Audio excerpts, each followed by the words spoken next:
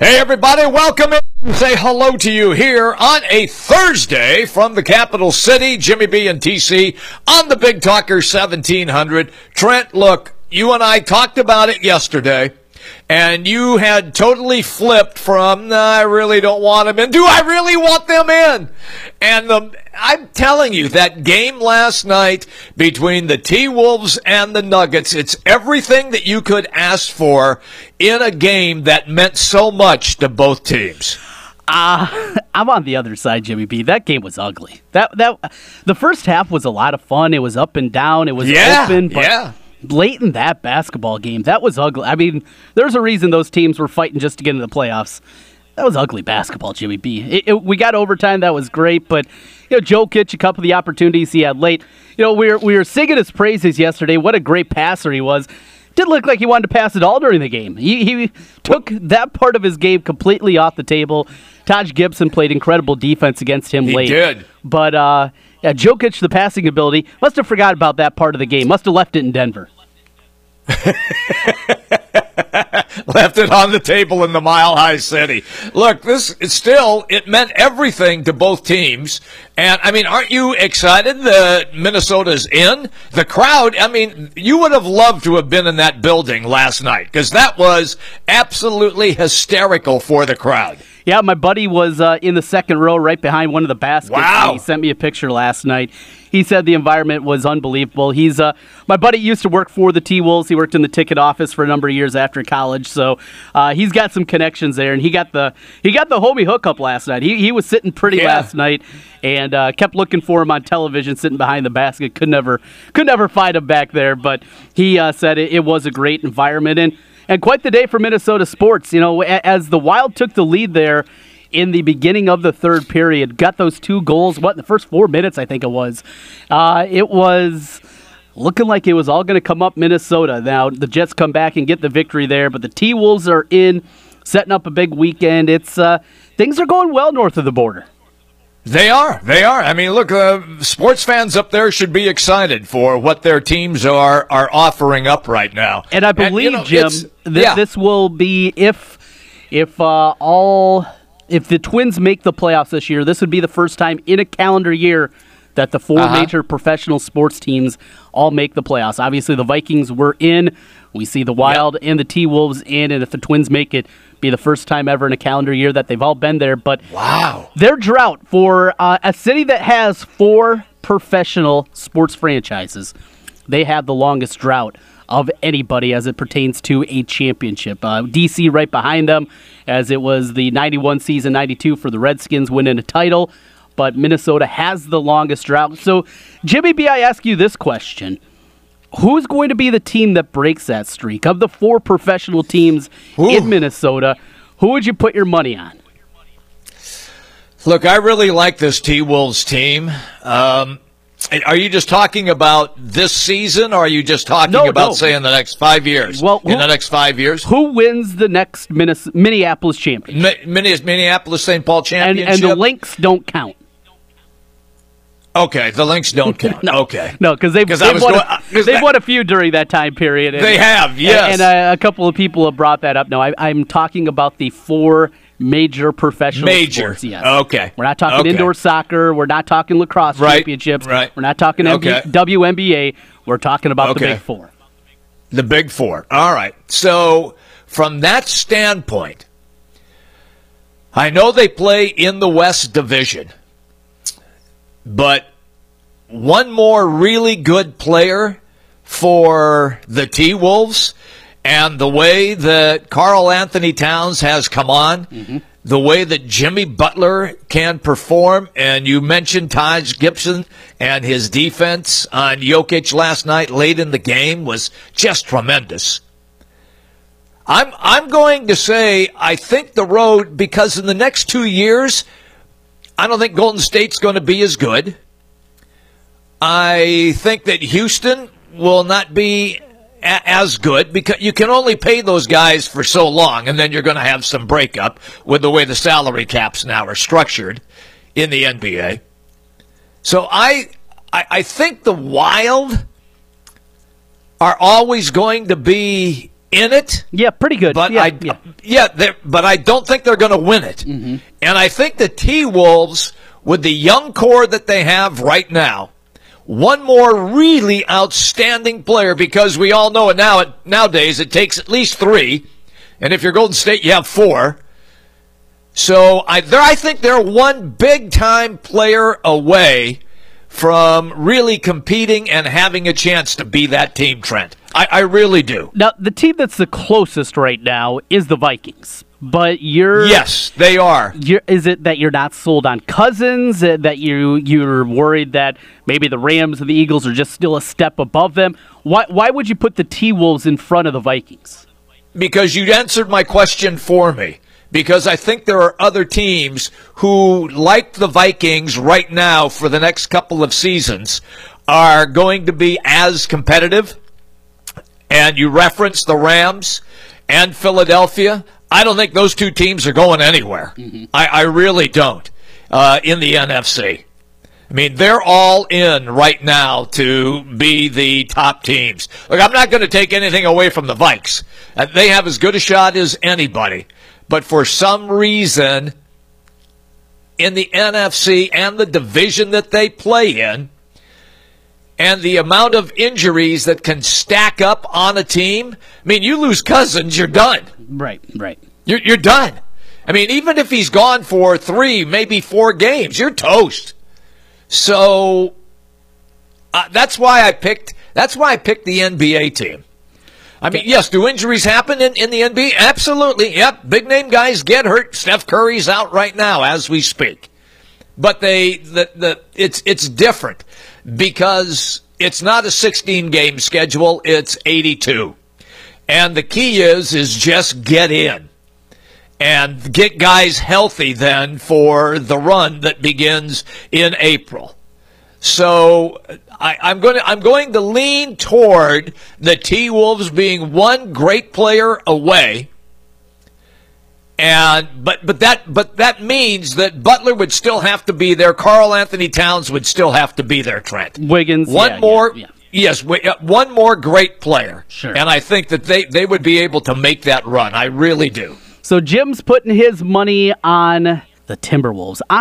You know what, and maybe fandom is shining through here. I might do it on the Twins. The Vikings, like I said, the Vikings are the most likely. They'd be the betting favorite. If you had a betting line on each of the 4 teams, right? They'd be, a plus 125 favorite out of the 4 squads. But I don't know. Maybe it's just what they did the last couple of days against the Astros, how bad they looked a year before when they took on Houston and getting the 2 victories and winning a series against the Stros. But, you're going to get Ervin Santana back. Your Barrios has a chance to take that next step and be a star at the top of the rotation. The bullpen is fixed, and the young talent they have offensively. Plus, baseball, Jimmy B, when we get to the playoffs, it's a crapshoot. We've seen wildcard teams win it. Yeah. It's so different. The NBA, you're not going to see an 8 seed like the Timberwolves win the title. It's never happened before. In fact, only twice have we seen an 8 seed even knock off a 1 in the opening round. So it doesn't happen very often, at least for the near future. Can they get there? I think so, but for the Wolves, that might be 3-4 years more down the line to get there. In a season where, in baseball, anything can happen in the near future, I might throw a little money on my Twins because I really like this squad, Jim. And it's such a odd spot for me. You know how pessimistic I normally am. Boy, yes. They look to have a real chance here, a real chance to fight with Cleveland at the top of the division and to go through. And you know what? We could be talking and we replay the tape in July and I might look like a moron. But I'm excited about this Twins team. I really, really am. Hey, Jim, one more thing here in our opener. Yeah. You mentioned you wanted to talk a little bit about what's going on and the Russell Westbrook last night. So before the game, he's going through. What was it? Did he get an award? Is that what it was? No. They because it was the final game, gotcha. Final home game of the regular season. He wanted to address the fans and thank them. Gotcha. And so during that thank you to the fans, he started talking about Nick Collison. And everybody knows, played, Iowa kid, played at Kansas, etc. He is the only remaining player on the Oklahoma City Thunder, who was with the franchise in Seattle. And then the team moved. So he has spent his entire, I believe it's 14 years, something like that, with the same franchise, Seattle and OKC. So Westbrook calls him out and asks him to come up to where Westbrook was addressing the crowd at the center jump circle on the court. Yeah. And proceeds to tell the entire packed house that, A, he wouldn't be the player that he was without Nick Collison, that he has been his big brother since he came into the league, that they are boys, and that friendship will never, ever be broken. I mean, I thought Collison was going to cry because it caught him totally off guard. And, of course, the fans went nuts, gave Collison a standing ovation and everything, and rightfully so. But I just thought, you see guys play and you kind of form your opinion on things like that and how competitive Westbrook is. But then to see his face light up talking about Nick Collison and how he was his mentor coming into the NBA, and then to offer to bring him out to center court.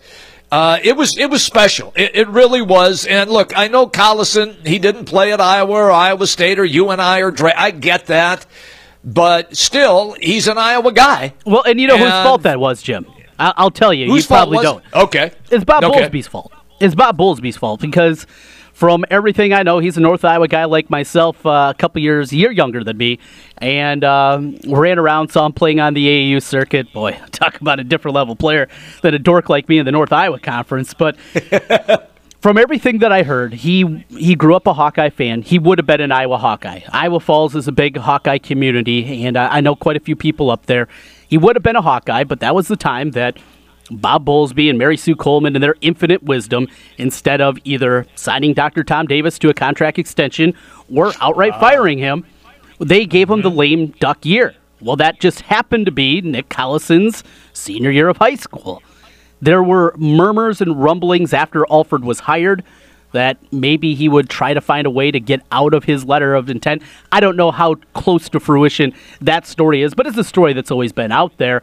But I believe, and many people maintain, if Iowa actually had a coach at that time, then Nick Collison would have been a Hawkeye. Wow. Interesting. Okay. See, I did not know that background story. See, I got to help you out, Jimmy B. I got to help you out. Yeah, listen, when it comes to that, I accept it always. Well, I just found it to be really, it was a heartfelt moment from last night. Well, let's take a listen. I got the audio here. Let's take a listen last night, Russell Westbrook addressing the crowd. On behalf of myself and my teammates and the entire Thurgood organization, I'd like to thank you guys for your continued support all season long. You guys are the best fans in the world. I really appreciate it. One more thing I'd like to say. I'd like to bring up my friend, my mentor, my brother, Nick Collison. Come on, Nick. He's somebody I always looked up to, man. It's a real pleasure to have him here. I just want to make sure you guys show him some love. Can't hear you anyway. It's okay. I'll wait.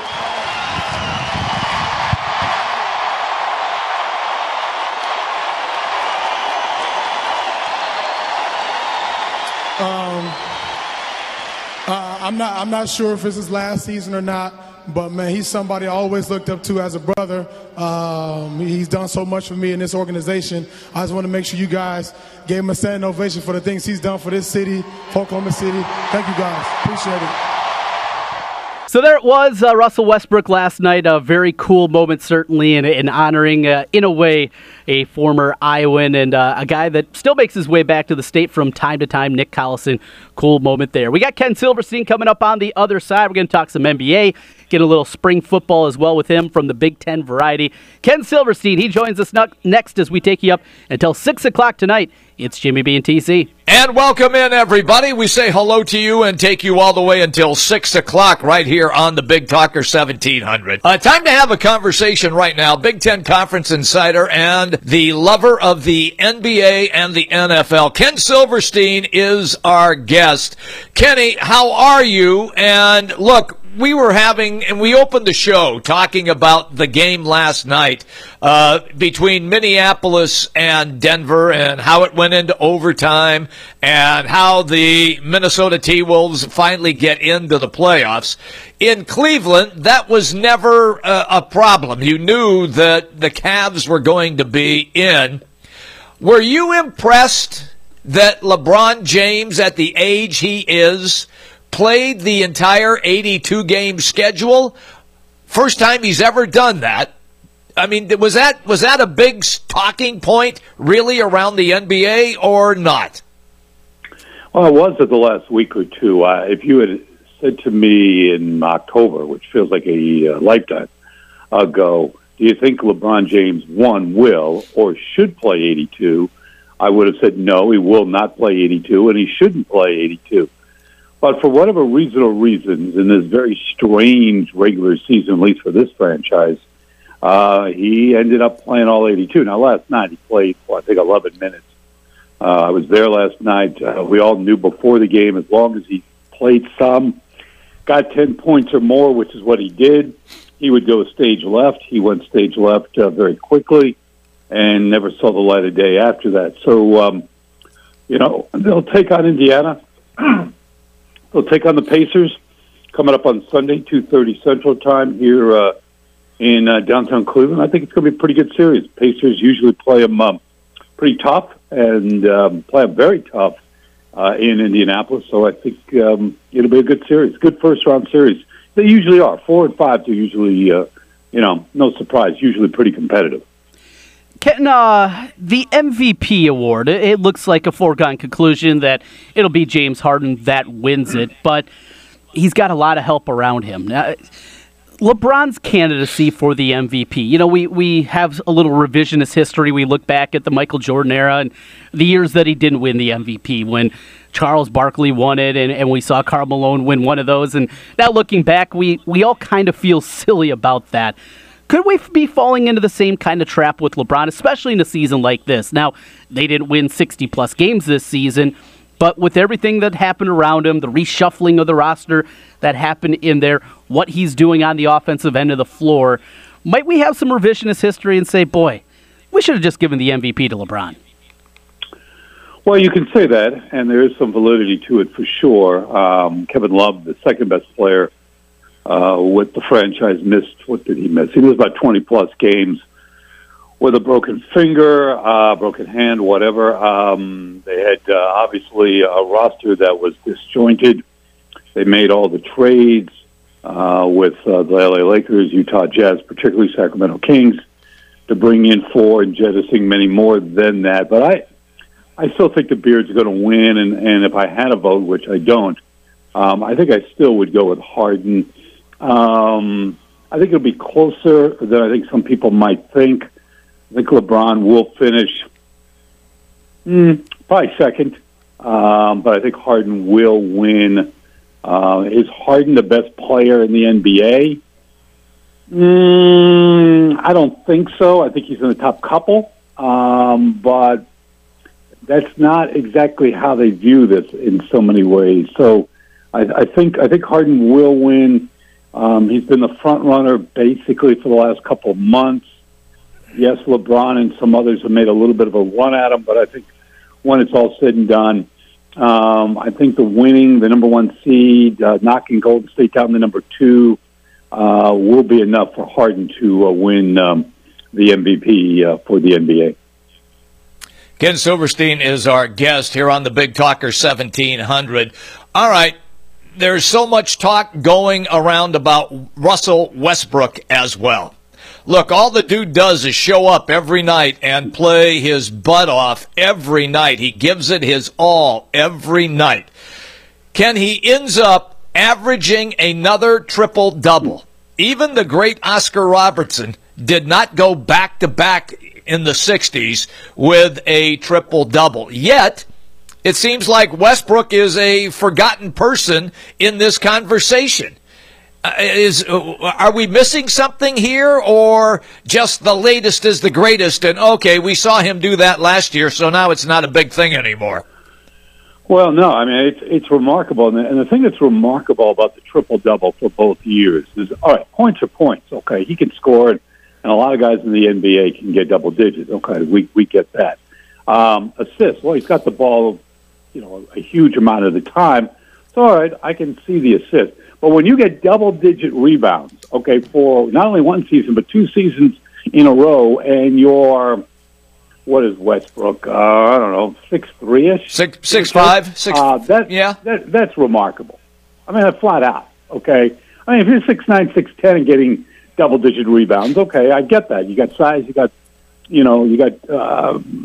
whatever. You're able to get rebounds. You're closer to the basket, where rebounds are going to be found. So, yeah, if you're a power forward center and you're averaging double digits in rebounds, okay, kudos to you, but I'm not shocked by it particularly. But when you're a point guard and you're averaging, points, rebounds, and assists in no particular order, and you do it 2 years in a row, and the Big O never did it 2 years in a row, that is remarkable. He will be in the hunt. I don't think he's going to win it, the MVP, but I think he'll be in the top couple. And could you make an argument for him? Yeah, I guess you can, and you'd be on somewhat solid ground, but I guess I'll stick to my guns. Just the vibe that everyone seems to be throwing into the mix is that Harden's going to win. We'll put LeBron 2 and Westbrook a very close number 3. What's interesting is no Steph Curry, obviously because of injuries.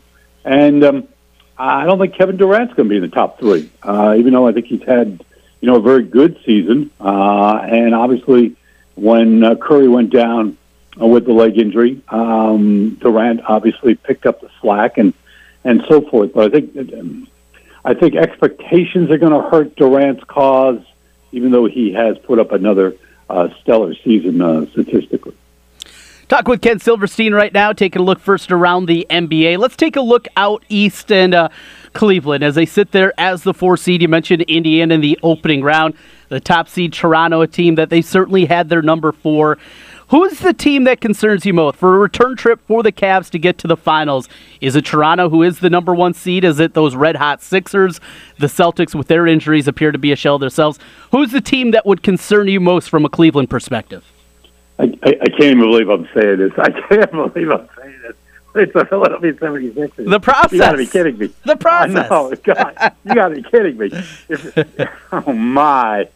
Well, for a couple of reasons. One, they're young and they're talented. Now, you have to factor in that, except for basically J.J. Redick, and he doesn't have a ton of playoff experience, particularly, meaning no NBA Finals experience and so forth. They basically got squat when it comes to experience, but they got talent, they got exuberance, and they would have home court in regards to a matchup with the Cavaliers. So I'd say on the eve of this, and everything will start obviously coming up on Saturday. And this is what I love about the first round is it's like 24-hour NBA basketball. I mean, you have 16 teams.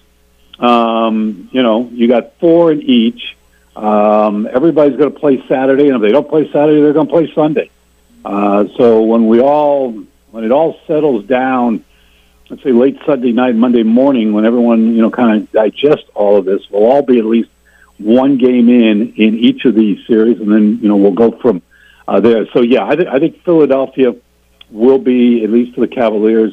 But I think Indiana's going to give them a little bit of a series. Victor Oladipo, the former Indiana product, is arguably, over the last year or so, one of, if not the most improved player in the NBA, and he has played very well this year head-to-head against the Cavaliers. So I think he will be a thorn in the Cavaliers' side. But I think Cavaliers will advance. They have LeBron. They have more playoff experience, particularly with him and Kevin Love. So I think the Cavaliers will advance, and we'll see who they will face in in round number 2, but I don't think it's going to be a sweep. I think I hadn't really thought about this, but I guess I'll throw it out in the mix right now. I think Indiana can win a couple games, so I'm going to go 6. Cavaliers win in 6 and then advance into round number 2. Ken, take me to the West. We know that Steph Curry is not going to play in the first round for the Golden State Warriors. The Minnesota Timberwolves got into the playoffs, first time in what seems like forever for that team. And they have 2 really, really good players in Karl Anthony Towns and Jimmy Butler. Andrew Wiggins, who you saw, although he didn't play because of the trade for Kevin Love, you saw him, though. And he's just not there yet. Do you think that eventually he will get there to be a top player? Or do you think that we've already seen the ceiling that he's just going to be a good player in the NBA? Well, he can be very explosive, and he is a very important player if they have any shot beating the number 1 seed, as obviously 8 against number 1 Minnesota and the Houston Rockets. Towns is going to do his thing, okay? He's a load and is a perennial all-star player. I don't worry about Jimmy Butler. The lights are not going to be too bright for him. If Minnesota is going to win, or at least give Houston a really, really good series, you've hit the key guy. Wiggins has got to play well, and he's got to be consistent. He can't have an 18, 20-point game and then the next game disappear. He's got to be a factor if they're going to be super competitive and make Houston at least get deep into the series.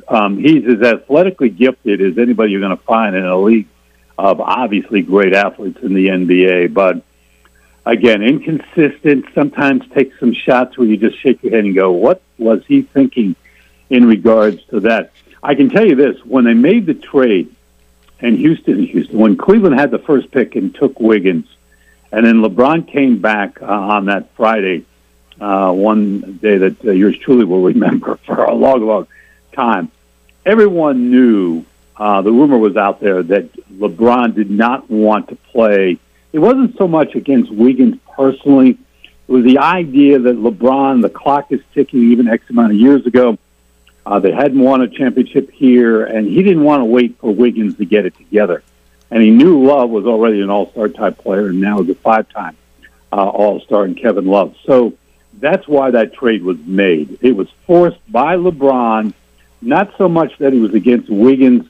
It was that he was against somebody like Wiggins being, at that point, a rookie player. So let's fast forward to this series.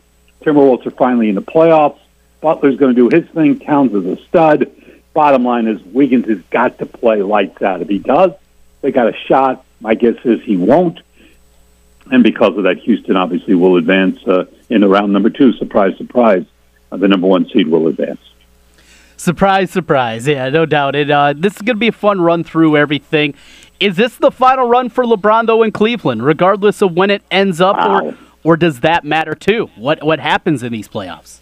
Well, I was at the Indians game last night and then went across the street for the Cavaliers game because they were spaced out by about 2 hours, and had an opportunity to visit with a pretty good to very good source at the Cavaliers game last night. And we obviously, you can't go anywhere in this town without the subject matter being broached. Okay, it's impossible.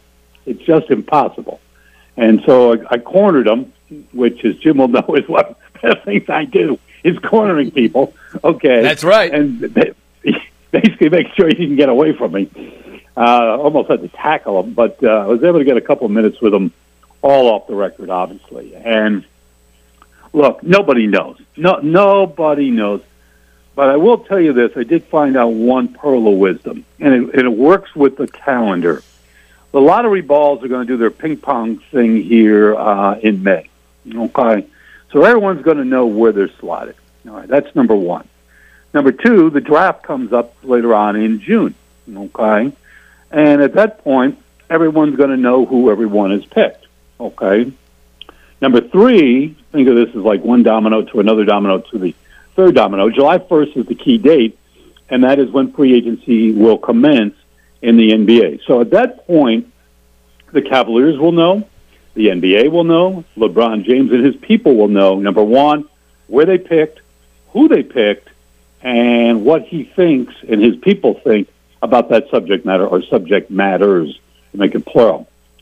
So the source says to me last night, if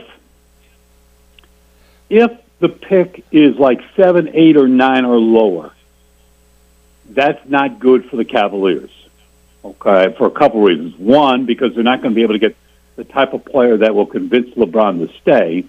And two, it won't be a good enough pick that they would want, or someone would want to trade for it potentially to get a veteran player that might appease LeBron, meaning he would stay, or would make it more advantageous, let's say, to stay. So if the pick is in the top 3 or 4, 5 at the max, okay, then the Cavaliers have to then go to LeBron and his people and say, look, ping pong balls tell us, I'm going to just throw out a number here, we're picking 4th, okay?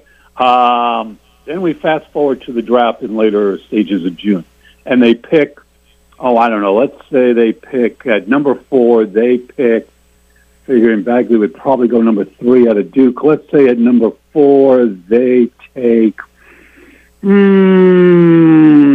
roll the dice and take Michael Porter, okay, who, if he didn't have the back problems, probably would have been a number 1 pick prior to the physical issue, the kid out of the University of Missouri. Okay. Then the Cavaliers go to LeBron and say, hey, we got the 4th pick. We just took Porter. This is the morning of the draft. What do you think? If they get the vibe he might stay, then they'll pick at number 4. If they think he says to them, no, I don't think anybody you're going to pick at 4 is good enough, then they may be forced to trade that pick for a veteran that LeBron and his people think is good enough for him to stay, potentially.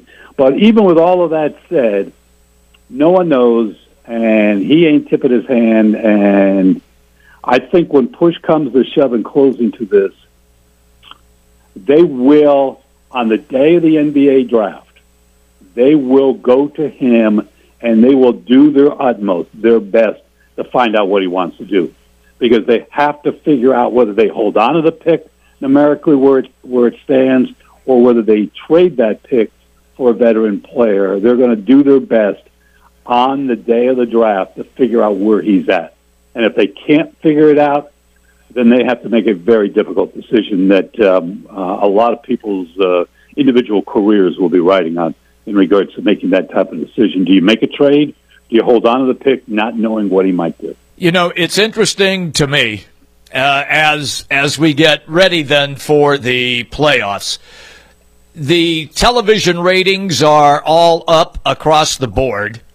In your estimation, what has the NBA done this past season to, get, I guess, younger fans to tune in?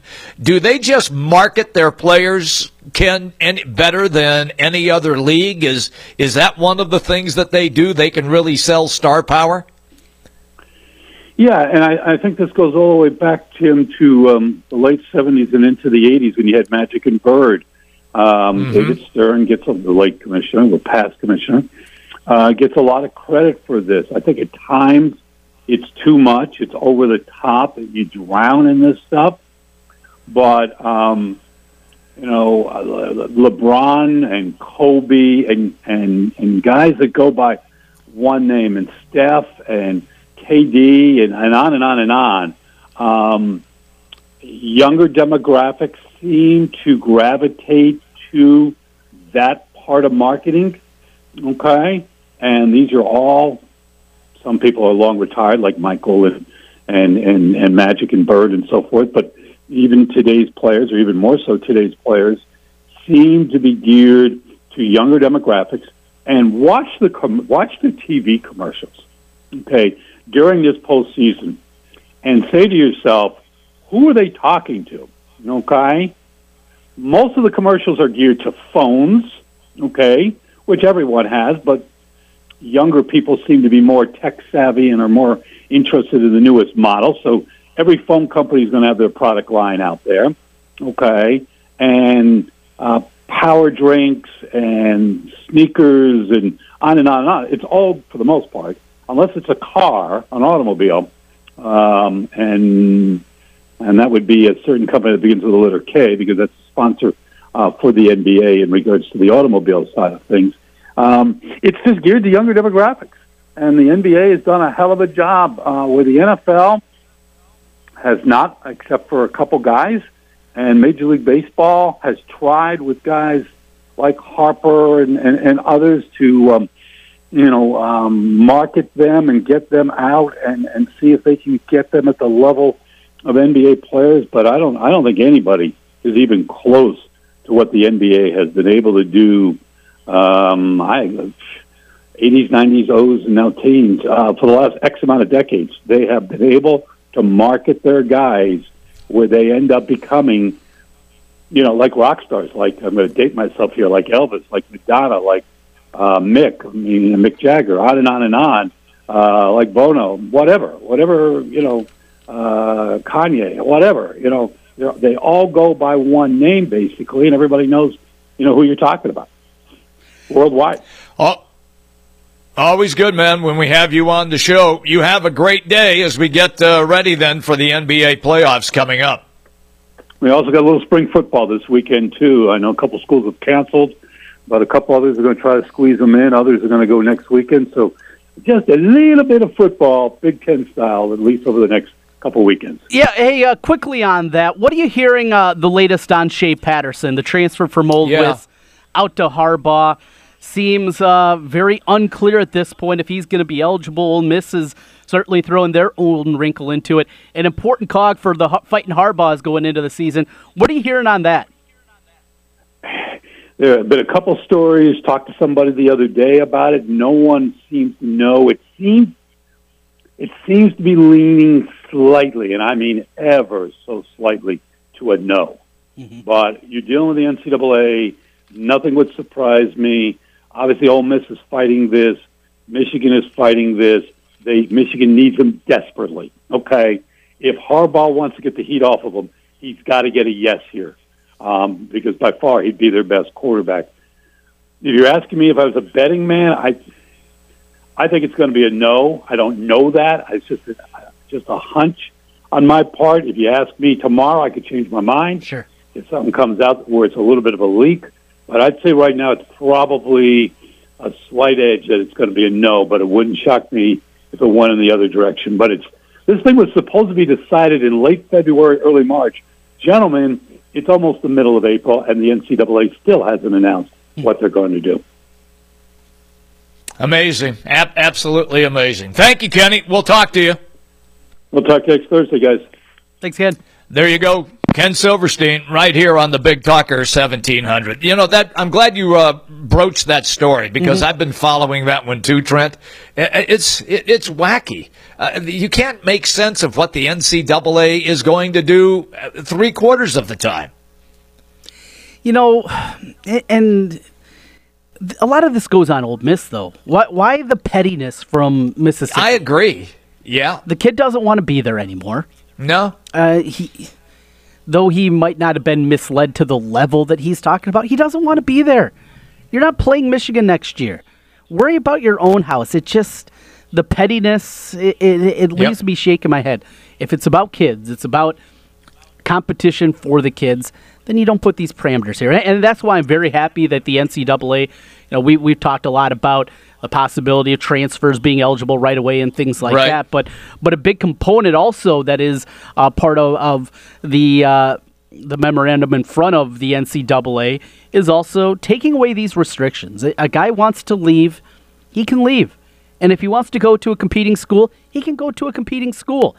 It's about the kid's best interest. And they don't have much flexibility as is. But if a kid wants to move on, they want to go on and they want to play somewhere, wherever it may be, these kind of restrictions just leave me shaking my head. Shea Patterson, when he went to Ole Miss, he certainly did not anticipate that there was going to be this level of NCAA sanctions against him. His coach not being there anymore, that recruited him, all these different things. Let the kid go. And I am no Harbaugh fan. He annoys the crap out of me. He really does. I know he does, yeah. Yep. You know what? It has nothing to do with fandom or anything like that. It's about the best interests of the individuals involved. And for Shea Patterson, if he wants to move on, leave that tire fire that is Ole Miss, and play at Michigan, just let it happen. Don't you always find it interesting when it's always the administrators? Oh, we take care of our student athletes this, our student athletes that, as long as they're making us money. Right. And then, okay, and then it gets to the point where, well, the kid's going to leave on us. Screw that kid. We're going to make his life miserable. I mean, it's incredible how that they flip that switch to try to tell you how important it is to be a student athlete. And then when the kid has another idea, then they go absolutely ballistic on the kid. I hate it. It's so bureaucratic, and the hypocrisy just slays me sometimes for major college sports. It's terrible. It really is, and you outlined it beautifully with what you just said. It's going to be the difference for Michigan to be a realistic contender in the Big Ten East this year, or being another 8-4, 9-3 type of year. That's what the difference is going to be for Michigan going into this year. Michigan State doesn't appear to be going anywhere. You look through, of course, Ohio State's going to be there. Penn State going to be very good, at least you'd anticipate coming into the year. So it's just Michigan needs him. Michigan needs him to be competitive. We're way early, and we're going to be talking a lot this summer.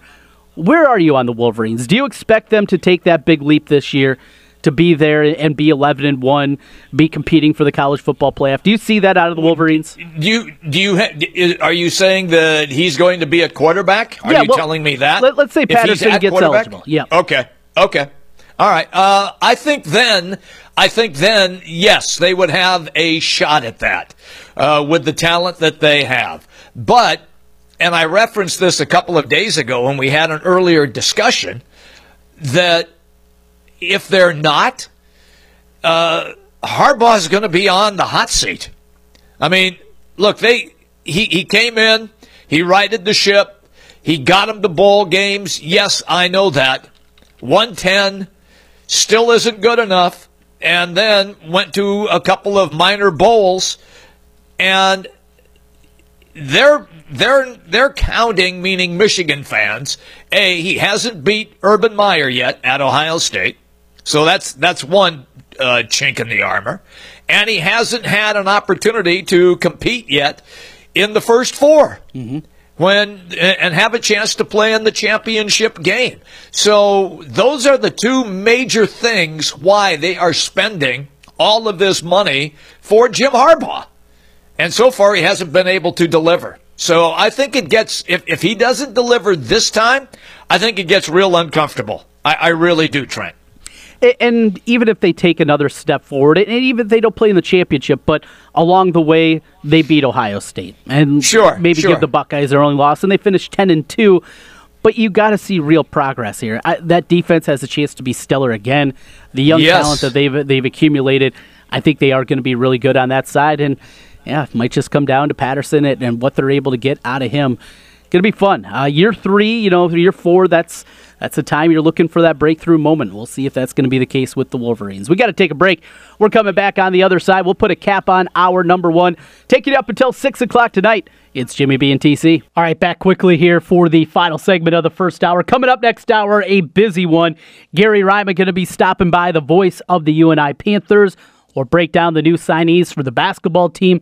Coach Jake putting it together on that side of things. Also talk a little spring football coming up with Gary Ryma, the voice of UNI. Then the voice of the Cyclones, John Walters. He'll join us coming up right after that. Going to break down a little bit of football, go through. Since we're not going to get to see the spring game tomorrow, an opportunity to go in, break things down, look at the offense, look at the defense, talk about a few things that have come up here throughout the spring with John, and we'll put a cap on things with what we're watching tonight in the world of sports. All to come here as we take you up until 6 o'clock tonight. Back with more in a moment. It's Jimmy B and TC.